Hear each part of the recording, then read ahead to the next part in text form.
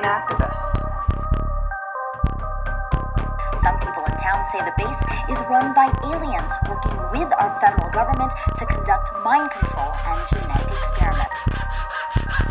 I'm leaving. I'm glad. Thanks a lot, society, for railroading my ass.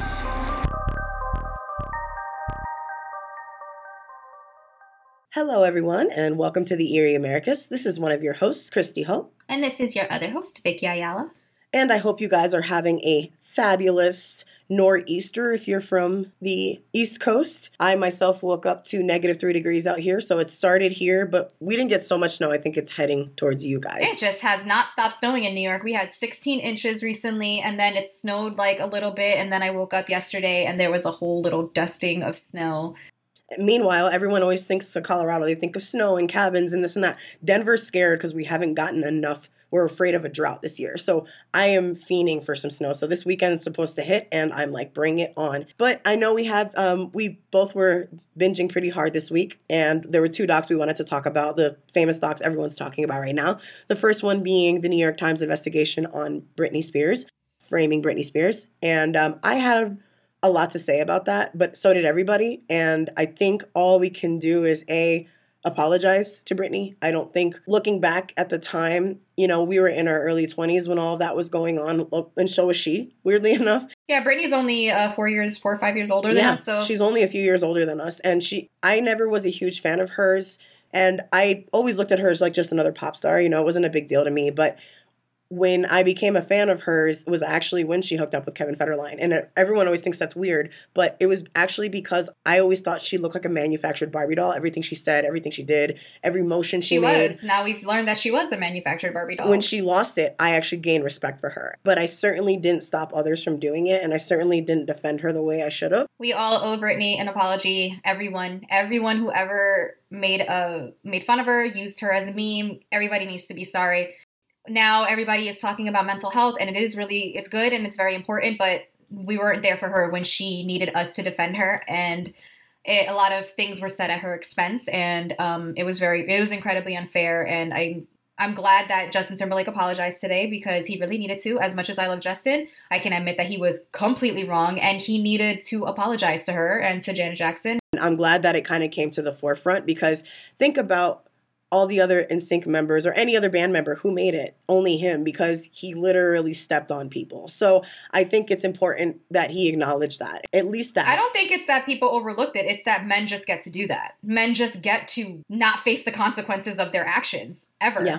And so I'm glad that he's getting backlash, even though it's been all this time. Eventually it was going to hit you. As your song said, what goes around comes around, my friend. Yeah, so I'm sure it wasn't easy to apologize, and I'm glad that he did it. I hope he also reached out personally and apologized, because just putting it on social media isn't a real apology if you didn't actually reach out to the... And Britney doesn't run her own social media, so she's not going to see it. Yeah, and that's pretty much all we're going to say about it. Everybody just apologized to Britney. But the doc we really want to talk about, we've been posting a lot about it on our social media. As you guys know, Christy covered part of the Elisa Lam story in season 1, episode 10, Unmitigated Chaos. If you haven't listened, or even if you have, go re-listen to it. Netflix just did a documentary. I finished it in a day. Christy was making fun of me. We haven't talked about it with each other, so I actually don't know if we feel the same way about the doc. So the documentary was more about the hotel than anything, which I get. I'm glad that they talked about that part of LA, because I feel like people think of LA as this big glamorous place and they completely ignore the fact that there's this huge area where it's not so nice. And I'm glad that that was addressed there. I'm glad that gentrification was addressed there, because that's something that happens over here in Brooklyn, in New York. And I'm glad that they're addressing it. They had a lot of information. A lot of it I already knew because of Christy. Some of it I didn't, because I feel like some information probably wasn't available to people and only came out in this documentary because it's a documentary and the people involved in the case are involved in. I was totally on board until the end. I don't like that they spent the whole time telling you all the facts of the case and leading you to believe there's something weird about it, just to at the end convince everyone that she committed suicide. I really did not. I wasn't for the ending at all. Okay, I'm glad you said that, because that's exactly how I felt. One of the things that bothered me, because I was expecting something new to come forward the entire time, because what we do on this podcast is we state the fact. We might talk about our own opinions, but that's about it. We don't take anybody else's conspiracy and move them into our own episode. Unless it was made part of the case, you won't hear it. I approached it very factual based, and what bothered me about it was that they put morbid on there, because I did run across that gentleman and I just felt like it wasn't necessary to say. And it felt like when they first showed him and they ended it with him looking all like goth into the camera, they were setting it up to make him look like a killer. And this guy is just an innocent person who sings metal. So I felt like in a weird way, it was like bullying somebody again. He did it. They did it again. I feel like if your point was for us to realize that what was done to him was wrong, absolutely do that, because he was called a killer. It ruined his career. But then you still made him look. What were you trying to do? Right. Were you trying to get us to see what they saw and then try to change our minds? Because I feel like that's what they did. They showed us all of this stuff and then try to get you to change your mind. And I know that there's plenty of people who still think that what happened to her is weird, myself included. And then they just showed the few people who like their minds have changed because of the documentary. All of the information shown to them was information already out there. Were these really people who thought that that was weird the way she died? Because every single one of us has had this same information that the documentary went out, and we still think that her death is weird. You didn't show us anything that all of a sudden made me change my mind. Exactly. And not only that too, I just feel like it was so convenient for them to wrap it up the way they did. It was like, no, it's nothing to do with the hotel or the curse or the fact that so many people die here, or it has to do with the skeevy, or that it was a skeevy part of LA, or like so many things were eliminated, all because of a latch. You're trying to tell me because when somebody said they found it open and then somebody else said that it was found closed. It was a little too convenient that all of a sudden that was the mistake in your report. Exactly. And so it just makes me question the whole thing. Because honestly, this was a case, the reason I did it so early is because that was one of those cases that when I first thought of this podcast, that's the one I wanted to cover. So it's just one of those things where I just feel like they put everyone else's research and thoughts and process aside to make it seem like it was a mental health issue when they didn't approach it the entire time as a mental health issue. Right. The whole first part of it, the first 2.5 episodes, you're talking about Skid Row and this and how weird it was that she died. And all of a sudden at the end, you're like, oh yeah, but she was bipolar, didn't take her meds, and the latch was really open. So there, she killed herself. Yeah. And it was, I just didn't like the way they wrapped it up. I would have loved to know that the latch was supposedly open. I think we're on the same page. Like, I'm not going to say that she didn't kill herself, but I'm not going to say there's not a possibility that something overtook her in that time that we were watching her breakdown. Right, like I feel like if they had ended it by saying it's looking like, that's probably the most likely cause of death, but we know there's no way to really know. Just that. Fine. But the fact that you sat there convincing everyone she killed herself. And one of the things I had pointed out in the original podcast was that they said that there were still trace amounts of her medication in her. So she couldn't have been off of them for that long. Exactly, where it would make sense. Because who goes on vacation to kill themselves? Nobody. No one kills themselves on vacation. And that's what I can't wrap my head around. You wouldn't do it somewhere that you're not comfortable with. Although they did make it seem like it was an accidental drowning because she went into the thing and then she couldn't get out. But I also feel like if you guys checked up there, so either your police work was shoddy or you're just trying to make this a convenient ending. Yeah, the latch was open, but you didn't see it until 20-something days later. I don't understand. But yeah, that's what we have to say about it. Glad we agree, Christy, as usual. So I found a Reddit that's super short, and it's from the paranormal thread, and it's Sleep P Demon who wrote this. I'm not crazy. I know the difference between seeing a shadow at the corner of my eye and what I am seeing. I live with my wife and son in a 3-bedroom house. 2 of the bedrooms are upstairs. We have all heard and seen something odd and creepy. For me, it started with the stairs. I would hear someone walking up the stairs. I would call out, who's there? I would go to where I think the sound was coming from, and there would not be a living thing. We don't have mice or neighbors.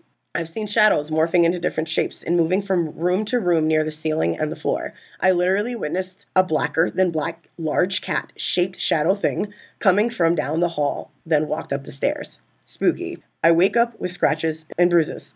Anyone ever heard of this? Please help. I can't sleep. It's getting worse. I can hear people talking to each other downstairs if I'm upstairs. If I'm downstairs, I hear them mumbling to each other. It's only a few words. I'm gonna leave a recording device downstairs and let it rip. Dude, your house is haunted. Move. That's my suggestion. Move. Try to cleanse the house. If you can't afford to move. Holy water, a priest, some sage, a rosary. Sage the shit out of that place. It is fucking haunted. And if none of that works, then you needs to move. And that sounds like a really dark energy because you'll hear like a couple people say noises here and there in their old house or a little bit of mumblings, but like to see figures and shadows and cats, that's never a good sign. We've done this podcast long enough to know if you start to see inanimate objects, that's when you really need to And that seems to have escalated really quickly. Normally you hear, like it's so slow, right? Like you might hear one thing one day and then a couple days later hear another thing, and then it'll take months or even years to progress to seeing stuff and hearing voices. That shit progressed very, very quick. Like, it escalated very quickly, which means it's got a lot of energy. You need to do something ASAP. Especially with a kid in the house, for sure. You know, I've been wanting to cover an Ed and Lorraine Warren case for a really long time, like since we started this podcast, but their cases are so popular, and I wanted to make sure that I found something that didn't have a movie made out of it. So now that everybody's in quarantine and nothing is shooting, technically, no matter what I talk about, it's not in production. But that's true. I did find a case that I don't know why a movie hasn't been made of it. I'm pretty sure eventually there will be a movie on it. And it's about the Donovan family from West Hartford, Connecticut. But I did confirm that this is not the family behind the Haunting in Connecticut movies. If you've seen them, the ones that bombed at the box office, it's not based on that family. So the case starts, like all good haunting cases, with a stupid teenager named Patty Donovan, who has really strict parents who kind of kept like a really tight leash on her. And so out of boredom, she was forced to play with a Ouija board, like we all do when we're bored. And see, it's so funny that it's always like either the religious family that has the weird teenager or like the strict family, and then they start like dicking around with other things because it's like a form of rebellion for like a teenager, I guess. Why can't you just drink alcohol like the rest of us did?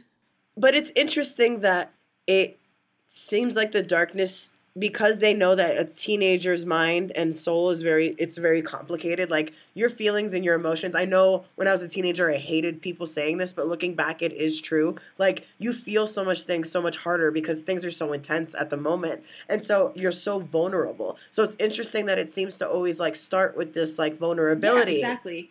And, you know, as you guys know, this is on our top 5 list of things not to do ever.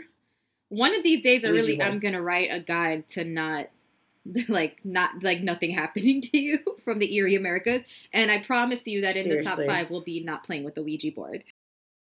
She really didn't have a lot of friends, which I understand. When your parents are super strict and they don't let you do anything, you kind of don't have a lot of friends. And she was really, really lonely, which I also get. You know, you're a teenager. You want to go out and about. So she decided to use the Ouija board. Now, there wasn't a lot of articles on this, so I tried to take information from everything that I read, and a couple of the articles that I read said that she was trying to communicate with a teenager that in the neighborhood that died. Some articles didn't say that, it just said a friend, but either way, it was a teenager who had died from the neighborhood that she was trying to communicate with. And some articles actually just said that she didn't know the person. So, like, you know, kind of up to your own interpretation. Either way, person's dead, and she's using a Ouija board, and she's communicating with somebody. So, of course, she starts with the typical questions, you know, is someone there? If you're there, can you hear me? Can you give me a sign? And so at first, she kind of got like these answers that didn't make sense, like, you know, random stuff where you wouldn't think someone was answering. But then her answers kind of started becoming accurate about the future, and it kind of got kind of creepy. It started answering her like all the time. So it really felt like she was communicating with someone to the point that she actually considered the Ouija board her boyfriend. Ooh, that got intimate real quick. Right? Like, it kind of escalated very quickly to where she was thinking she was in a relationship with whoever was answering her through the Ouija board. That's and she really lonely, thought yo. that. Yeah, I said she was lonely. You know, homegirl was That was lonely. an understatement. Like, she had a Ouija board boyfriend, spirit boyfriend over here. And you know, it's funny, you hear those people that like never meet people online, yet they consider themselves in a relationship, even if they live in different cities or countries. I thought the same thing. I'm like, but this is a whole other level. Because it's kind of like when someone catfishes you and you never meet the person. But and this you're is a whole other level. Them. Like, at least they're alive in that situation. Right. Somebody is on the other line communicating with you on a human level. This is not a human to human level. This person's literally on the other side of life. Wow. So she basically begins this like year-long relationship with this spirit. And, you know, the spirit did what any good partner would do. It told her she was pretty and prettier than other girls. And she told the spirit boyfriend her secrets, and the boyfriend wasn't going to tell anyone. So this was probably the healthiest relationship. How do you know he's not cheating you on some other Ouija board? That's what I would ask. How do you know he's not going through other Ouija boards when you're not using the Ouija board? Like, you really don't know. But she talks to him, and then, so this is, oh, by the way, this is in the 70s. So this is around 1974, February 1974. So she starts now asking her boyfriend the future. And, we're really never supposed to know our future. I don't care if it's your spirit boyfriend telling you or someone else telling you. Like, even when I've had readings and stuff, I always am very touchy about how much you tell me about my future. Like, you just shouldn't know. And so spirit boyfriend, which he was predicting the demise of their relationship because he gave her the birth date of her first child and told her she would have 3 kids by 1978, which is in 4 years with who fucking knows. It definitely isn't the spirit unless you're trying to tell us a whole other thing about the afterlife. I've heard of people claiming that they've had sex with ghosts, but certainly not having children with ghosts. That's right. Which, by the way, spoiler alert, this actually ends up being true. She does have 3 children by 1978. Whoa. So she starts speaking to her little spirit boyfriend, and now it's March 1974, and now she really wants to meet her spirit boyfriend, because who wouldn't? I want to meet who I'm talking to. So she kind of tells spirit boyfriend to manifest himself so she can meet him. Now, you ask a spirit to manifest itself. I don't think she quite knew what she was asking for. Like, I don't know, she thought he was going to manifest into this big buff dude that was just going to be beautiful and hang out with you. He manifested himself in a whole different way.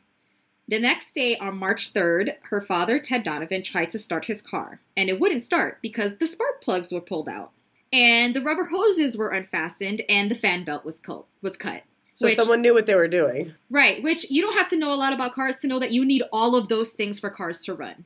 And so Patty, who's the name of the teenage girl, she goes to start her car, and she can't either because the internal engine parts of her car were all disassembled. You told him to manifest himself. You didn't tell him how. See, but what's crazy about that is, how does it have the power to do all that without anyone hearing any noise? How did no one hear anything? Maybe this year-long relationship and, gave him the energy to start fucking with cars. Who knows? We don't know. She had a whole relationship with the spirit. That same week that happened to both Patty and her father's car, the back doorbell to the house was torn out. Shrubs were ripped up by the roots. What was described in several articles as a 6-foot cast iron pipe was bent at a 90-degree angle. Whoa. What kind of subhuman can do that? Well, I don't know. So then a few days later, on March 8th, which is 5 days after the original car incident, Patty had a flat tire. So she fixes it. As soon as she fixes it, gets another flat. Now, it's not the type of flat like you would get in Brooklyn where, it's just horrible having a car and you find a nail or a rock or a piece of glass or some shit. A massive hole in the street. Mm-hmm. Her flats look like they were slashed by a knife both times. Her father called the police, but this kind of led to nothing because, ghosts or not, you're really not going to catch someone who sliced your tires randomly. So naturally and logically, because Patty is obviously a very logical person, she decides that she's going to talk to her spirit boyfriend, but every time she tried, the planchette, which is the thing you move on the Ouija board for the answers, just kept saying goodbye. So her ghost boyfriend ghosted her. Ghosted her. This is where ghosting started. There we go.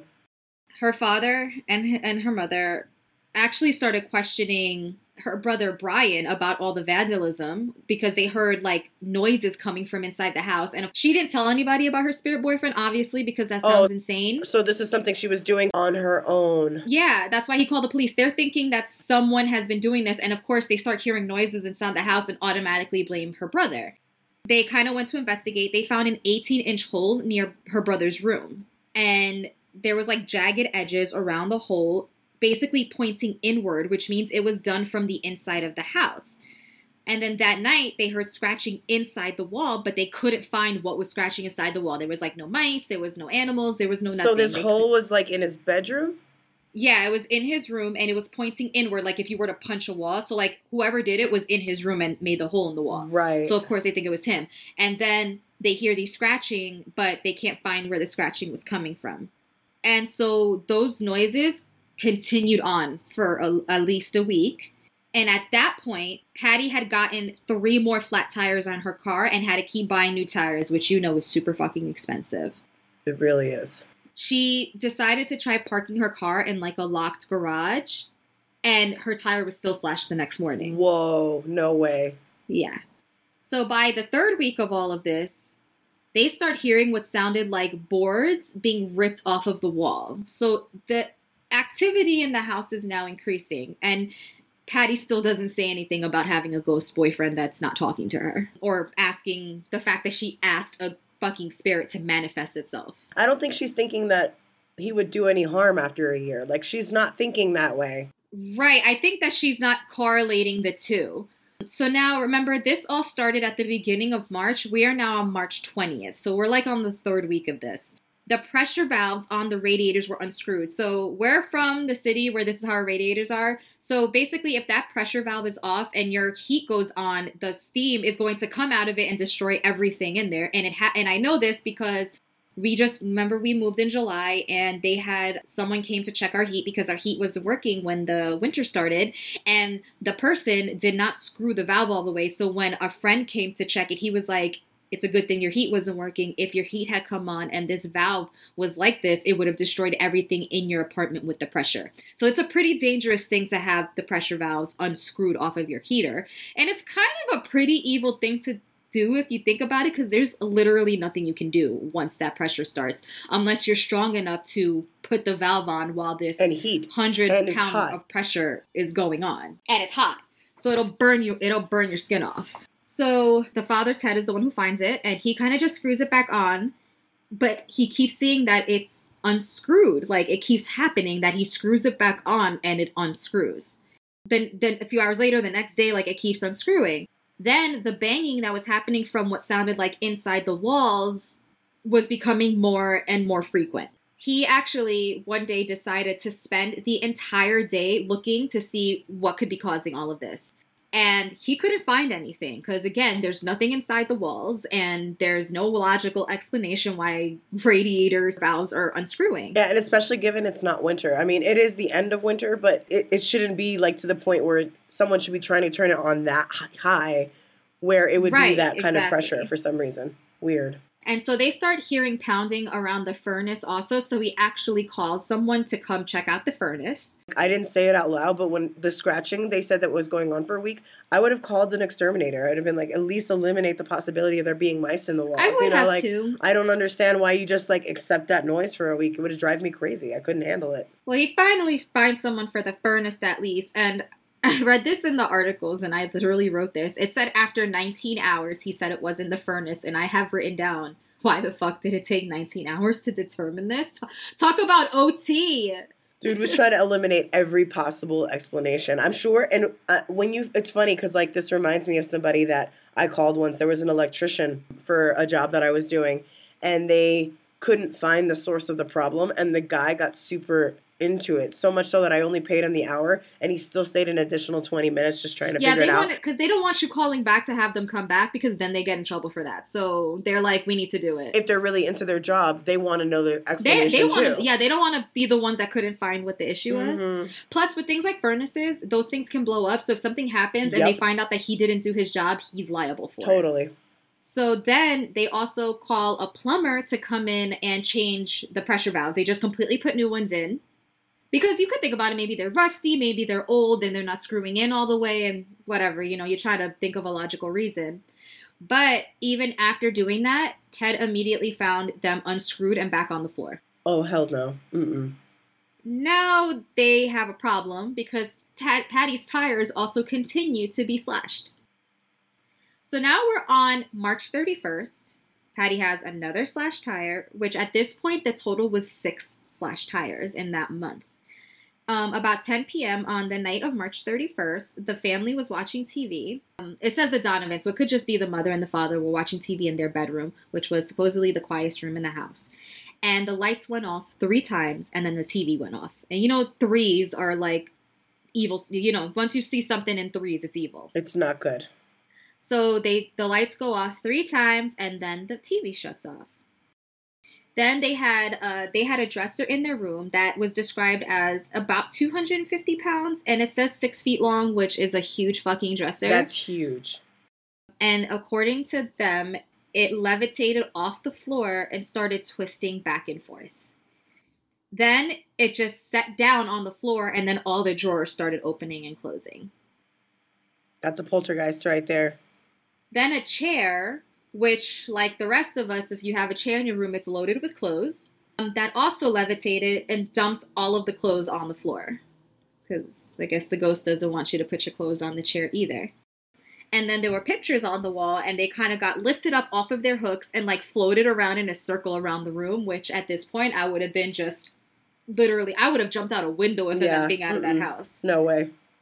Later, because apparently that wasn't enough for them to leave, later they heard a kitten, which then turned into a baby. Like, it started sounding like a kitten, and then it sounded like a baby, but they didn't even bother checking that shit out. I don't blame them, because I'm not trying to find a demonic kitty demon child outside. And then, so that's not even all of it. They heard pounding on the roof, all types of noises going on, like, right outside the house also. And then on April 1st, April Fool's Day, it rained rocks on the house. Like, literally That is the best prank ever. Isn't it? Is it from the spirit, apparently? The rocks fell for an hour and was actually witnessed by police, who then told them, shit. You need to call a priest. You know it's bad when the cops refer you to go to the church. You know that's bad. And apparently, like, during the day, there was really no activity, because several articles said that after sundown is when things would happen. Things would just fall to the floor. Things would slam against walls. They would be, like, hurled across rooms, like, at people. It wasn't just the police that told him to call a priest. You know how I said that the father took, like, a whole day to figure out where everything was missing work, trying to figure out what the fuck was going on in his house. And he actually had to tell his boss, and his boss was like, yeah, you need to call somebody. And he was actually given the names of Ed and Lorraine Warren by his supervisor once he told his supervisor what the hell was going on in the house.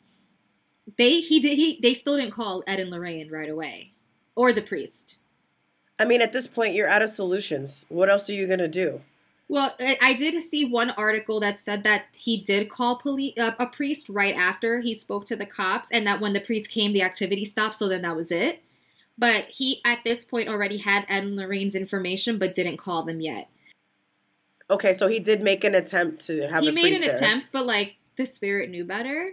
So I can't find from who told him this, but someone told him to get, like, religious stuff. Like, you know, like, I guess he thought because of the priest coming in. So, like, crosses and, like, religious statues and saints and stuff like that. He thought that might stop the activity. So he got a statue of St. Anne.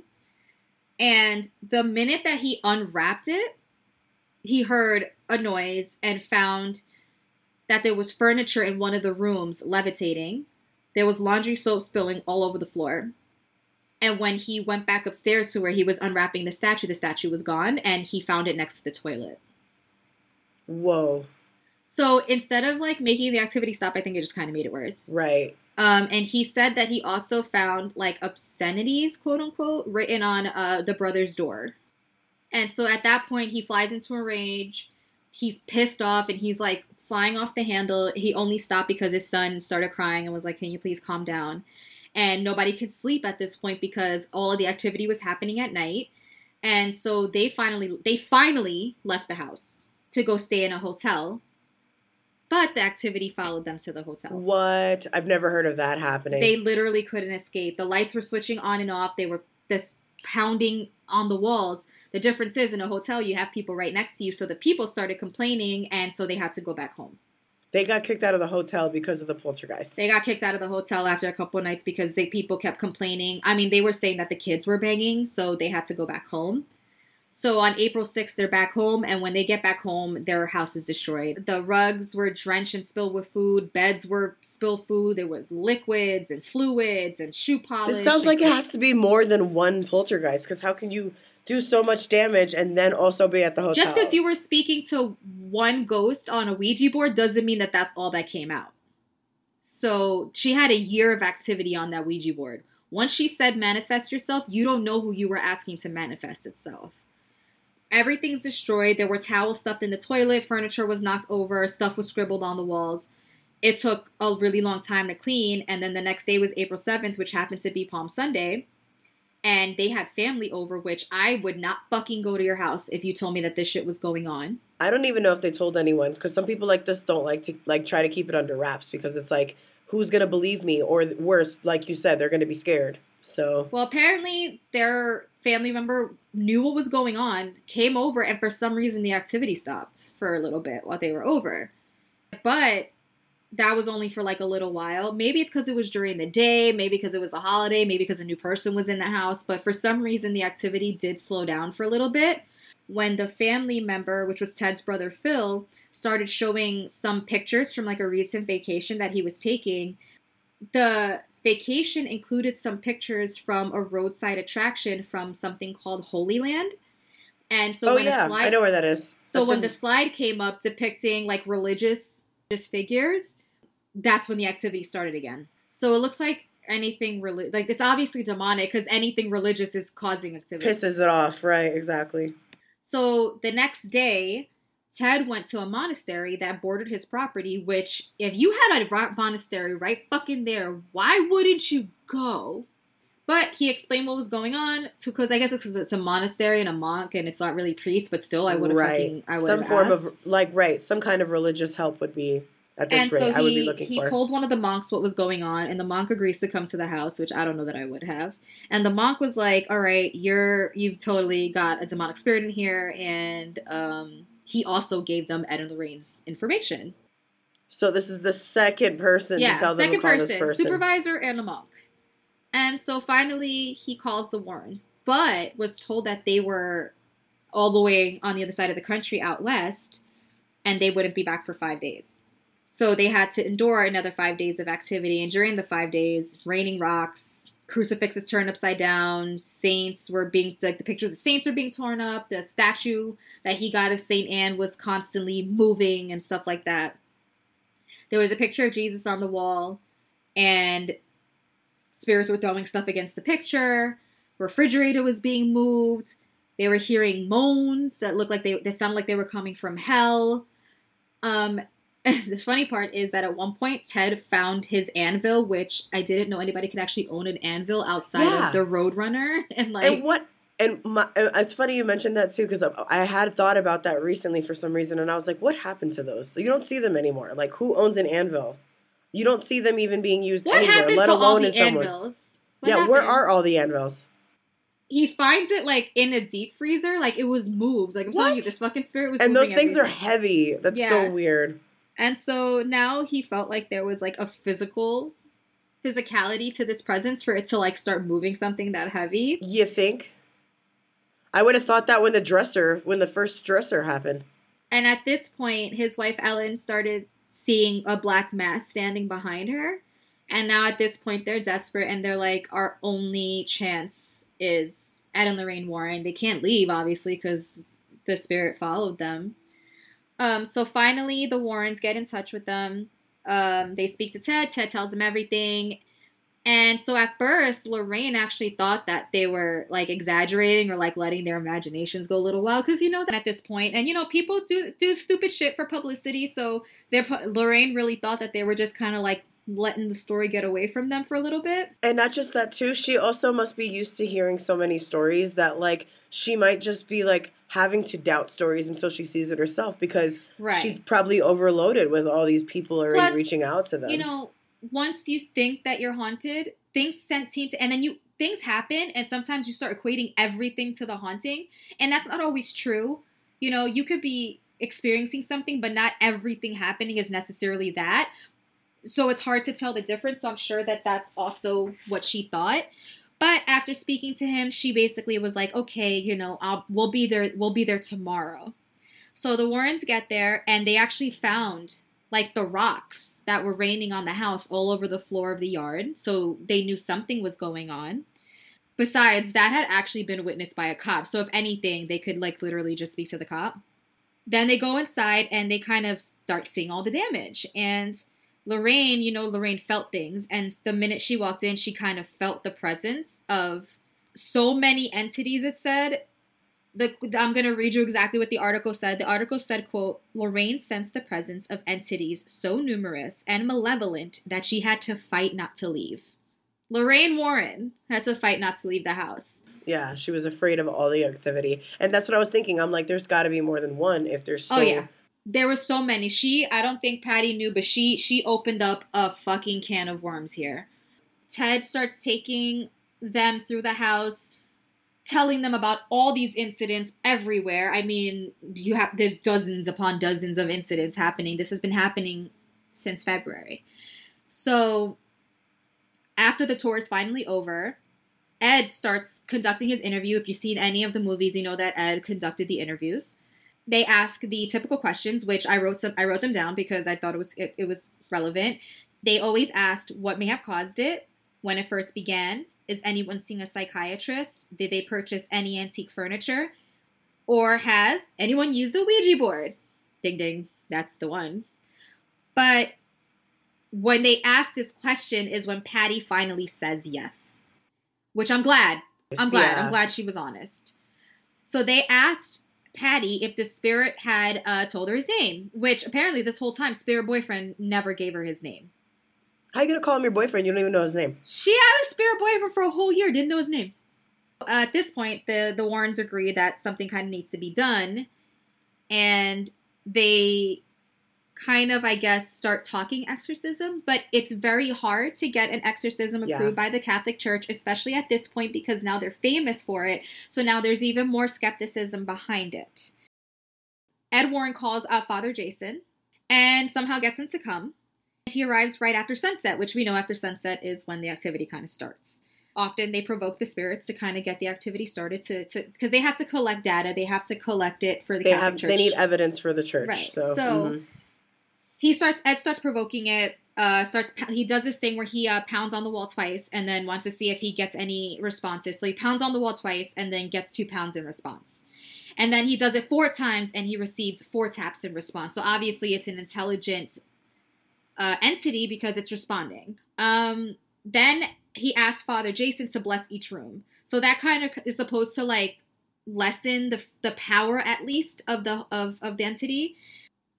And then the Warrens were supposed to leave for Maine that night because, they are investigating other cases. And they asked Father Jason to stay with the Donovan. The activity continues as usual. Now we're also around a religious holiday. We just had Palm Sunday, which means that Easter's coming up. So that Wednesday of Easter, the presence really amps itself up kind of to just really defy the whole holiday in general.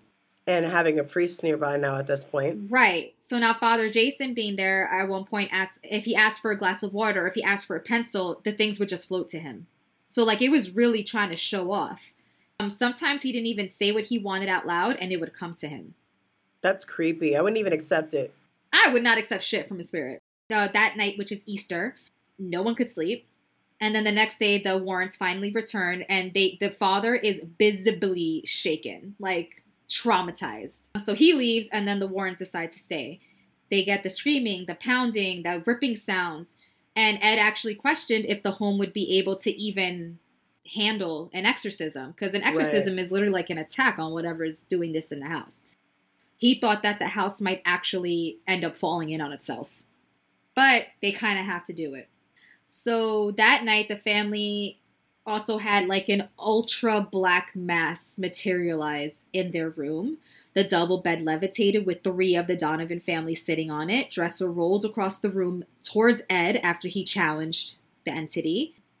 Brian was levitated off the bed and thrown 5 feet into the wall. And so Ed is like, I don't know how much more this could, the house can handle. So he starts challenging it again. Again, it caused the bed with 3 of the Donovans on it to levitate. At the same time, Lorraine is with Brian and he was flung against the wall again. Now they're like, okay, again, remember, this is not the exorcism yet. This is them just trying to collect the evidence for the church or just to see if they really needed an exorcism. Obviously, they needed an exorcism. I would think at that point, like Father what is his name? Jeff? Jason. Father Jason would be like, okay, yeah, no, you don't even have to stay here. Like, this is worthy of an exorcism. You would think that would be enough as it was. After all of this, in combination with the interviews, they go to get the permission for the exorcism. But like I said, the Exorcism movie had recently been released. So the church was really not trying to approve exorcisms because everybody was trying to get one at that time. They were able to get it because Ed had interviewed Ted first because he had been the most affected. Basically, with all of the personality interviews and all of the data, it was obvious that that's what the house needed. Yeah. During the personality interviews, Ted couldn't handle the idea of something demonic being in his home. Like, he couldn't take the idea that that was what was happening. So he was a little bit in denial. The mother kind of questioned why God would let it happen, which happens a lot with religious people. Right. Brian, they said, was like a kind of tough read. They couldn't really get his emotions on it. They thought he would actually need counseling, though, because of the trauma from everything. Yeah, and he's a teenager, too, still, right? Right. And then Patty was the one with the most range of emotion. She went from emotional to hostile to indifferent to lashing out. Ed actually thought, okay, if this continues, she is going to be the one that's possessed. Because she's the one with the most emotions that is more vulnerable. And she opened the door for them. So, of course, they're going to be more drawn to her. So they thought, now's the time to do it. So they perform an exorcism. They actually had a cameraman there that had recorded the exorcism. He got hit by a flying object and fucking ran out of the house and never came back. So the footage is lost. Whoa. Dude didn't even stay. Did not even stay. You have to think this is not his first rodeo either. And the fact that he was like, nope, and just fucking left, like, that was enough to scare the shit out of him. After the exorcism was done on the house, all activity stopped. That was it. That's insane. And that is the story of the Donovan family, which I don't know. I feel like they didn't do the story on the Donovan family, but I feel a lot of Conjuring vibes. Even though the Conjuring was from a different family, the Perones were another family that they investigated. I feel like they may have thrown some of the activity from the Donovan family into that movie because you saw some of that there. Totally. With the exception of, like, the Ouija board. But, yeah, that was the Donovan family. And it makes sense, given that the Warrens were involved in the case, there would be similar things that would be needed for an exorcism. So it totally makes sense. But that's wild anyway. I can't believe that there's no footage of it. Because they were famous for, like, collecting that stuff. So, wild. Yeah. And I know that they collected, like, things from the house and put it in, like, their haunted museum. I couldn't find if they collected anything from the Donovan house and put it in their museum. Because I don't think this came from an object except for the Ouija board, so maybe they took the Ouija board, but I didn't find anything in the articles that said that they actually took it, but I'm going to assume that they did because they normally didn't leave that in the house for it to happen again. They would take it, bless it, and keep it safe in their museum. So yeah, well, hopefully when things get back to normal, we can go to the museum and see it for ourselves. I am dying too. I am dying to go there. Like, I want to go there so bad. I want to go anywhere so bad. Honestly, yeah. I'd like to go anywhere that's, like, further than the park across the street from me. Or the CVS that's down the block. Like, that's my walk right there. I go to CVS and I'm just like, ooh, I'm far. Oh, man. But great case. That was awesome. Who does that? Who does that? Who does that? Who does that? Via FoxNews.com. Tennessee man leaves $5 million to dog in his will. Oh, come on. That's like that lady who left all her money to her fucking dog. Late man's friend to care for dog with ample trust set up by will. Being a man's best friend has paid off for this dog. When Tennessee businessman Bill Doris died late last year, the 84-year-old left $5 million to his 8-year-old border collie Lulu. My cat is 9 years old. I love him to death. There's no way in hell in the next hopefully 10 years of his life, if I had $5 million, would I be able to spend $5 million on him? It's impossible. I couldn't even try to spend the $5 million on Lena. I don't even know if I could spend $5 million on myself, let alone my dog. Doris's friend, Martha Burton, had already been watching Lulu for him for several years by the time he passed away, according to the report. Right off the bat, I was mad about that. I'm like, wait a minute. He wasn't even your dog then? No. So apparently, I don't know if he got sicker and just gave the dog over, but his friend Martha has been watching it. Why would you not leave Martha the $5 million? I'm sure she would spend it on some of it on the dog because she's taking care of him anyway. But why not leave Martha the money? Or leave $500,000 for him specifically. You couldn't just leave her $1 million or something? Like something. Doris frequently traveled and wanted someone to take care of her while he was away, WTVF in Nashville reported. Quote, I don't really know what to think about it, to tell you the truth, Burton told WTVF. He just really loved the dog. Lulu is, quote, a good girl, Burton told the TV station. The will specifies that the $5 million is to be placed in the trust to provide for Lulu's care and that the dog should remain with Burton, according to the report. Burton is to be reimbursed for normal monthly expenses as approved by a conservator managing the trust. What the fuck? So what happens when they inevitably don't use $5 million for this fucking dog? Why? Why would you not just leave it to the person who's been caring for your dog that you love so much that you left that much money? I don't understand the logic here, people. Help me out if you're rich, because I don't understand the way rich people think. You know what it is? We're not rich, so we don't think like they do. Maybe this is normal in rich people's minds. I don't fucking know. Yeah, but just because Lulu the dog is now a millionaire, that doesn't mean Burton will be buying lavish and gifts or any expensive treats, as it likely won't be possible to spend all the money caring for one dog. Well, I'd like to try, Burton joked to the WTVF. It's actually more common than many people may expect for pet owners to leave money for their furry friends after dying. Hotelier and noted tax fraudster Leona Hemsley, which is the lady you mentioned, left $12 million to her dogs after she died in 2007. Businesswoman Mariel Siebert left $100,000 to her chihuahua named Monster Girl. And actress Lauren Bacall left $10,000 for her dog. $10,000 I understand. Even $500,000 I can understand. Not $5 million. $12 million, $5 million don't make sense. $5 million? You're telling me you couldn't find another human on this planet to give millions of dollars to? Or a charity you care about. Just give it right to the charity. It's seriously mind-boggling. So if you're fancy out there and you understand how this works, then let us know, Rich people, please, help us get into your minds. I don't understand this Because I don't understand. I love Lena, but I'm not leaving her $5 million. If I was Martha, I would be like, you gave me the challenge of spending $5 million. I'm going to fucking spend $5 million. And I'd find a way. Go buy that dog a $5 million house. Go buy a giant dog, like a dog house that fits in your backyard, big enough for it to convert into a second house when that dog dies. Boom. Just buy a whole other house and say it's for the dog and then just live there. There you go. Fine. There's your $5 million. Fuck you. But I hope you guys enjoyed this episode. Please like, subscribe, leave us a killer review, and most importantly, stay weird, Americas. Bye. $5 million.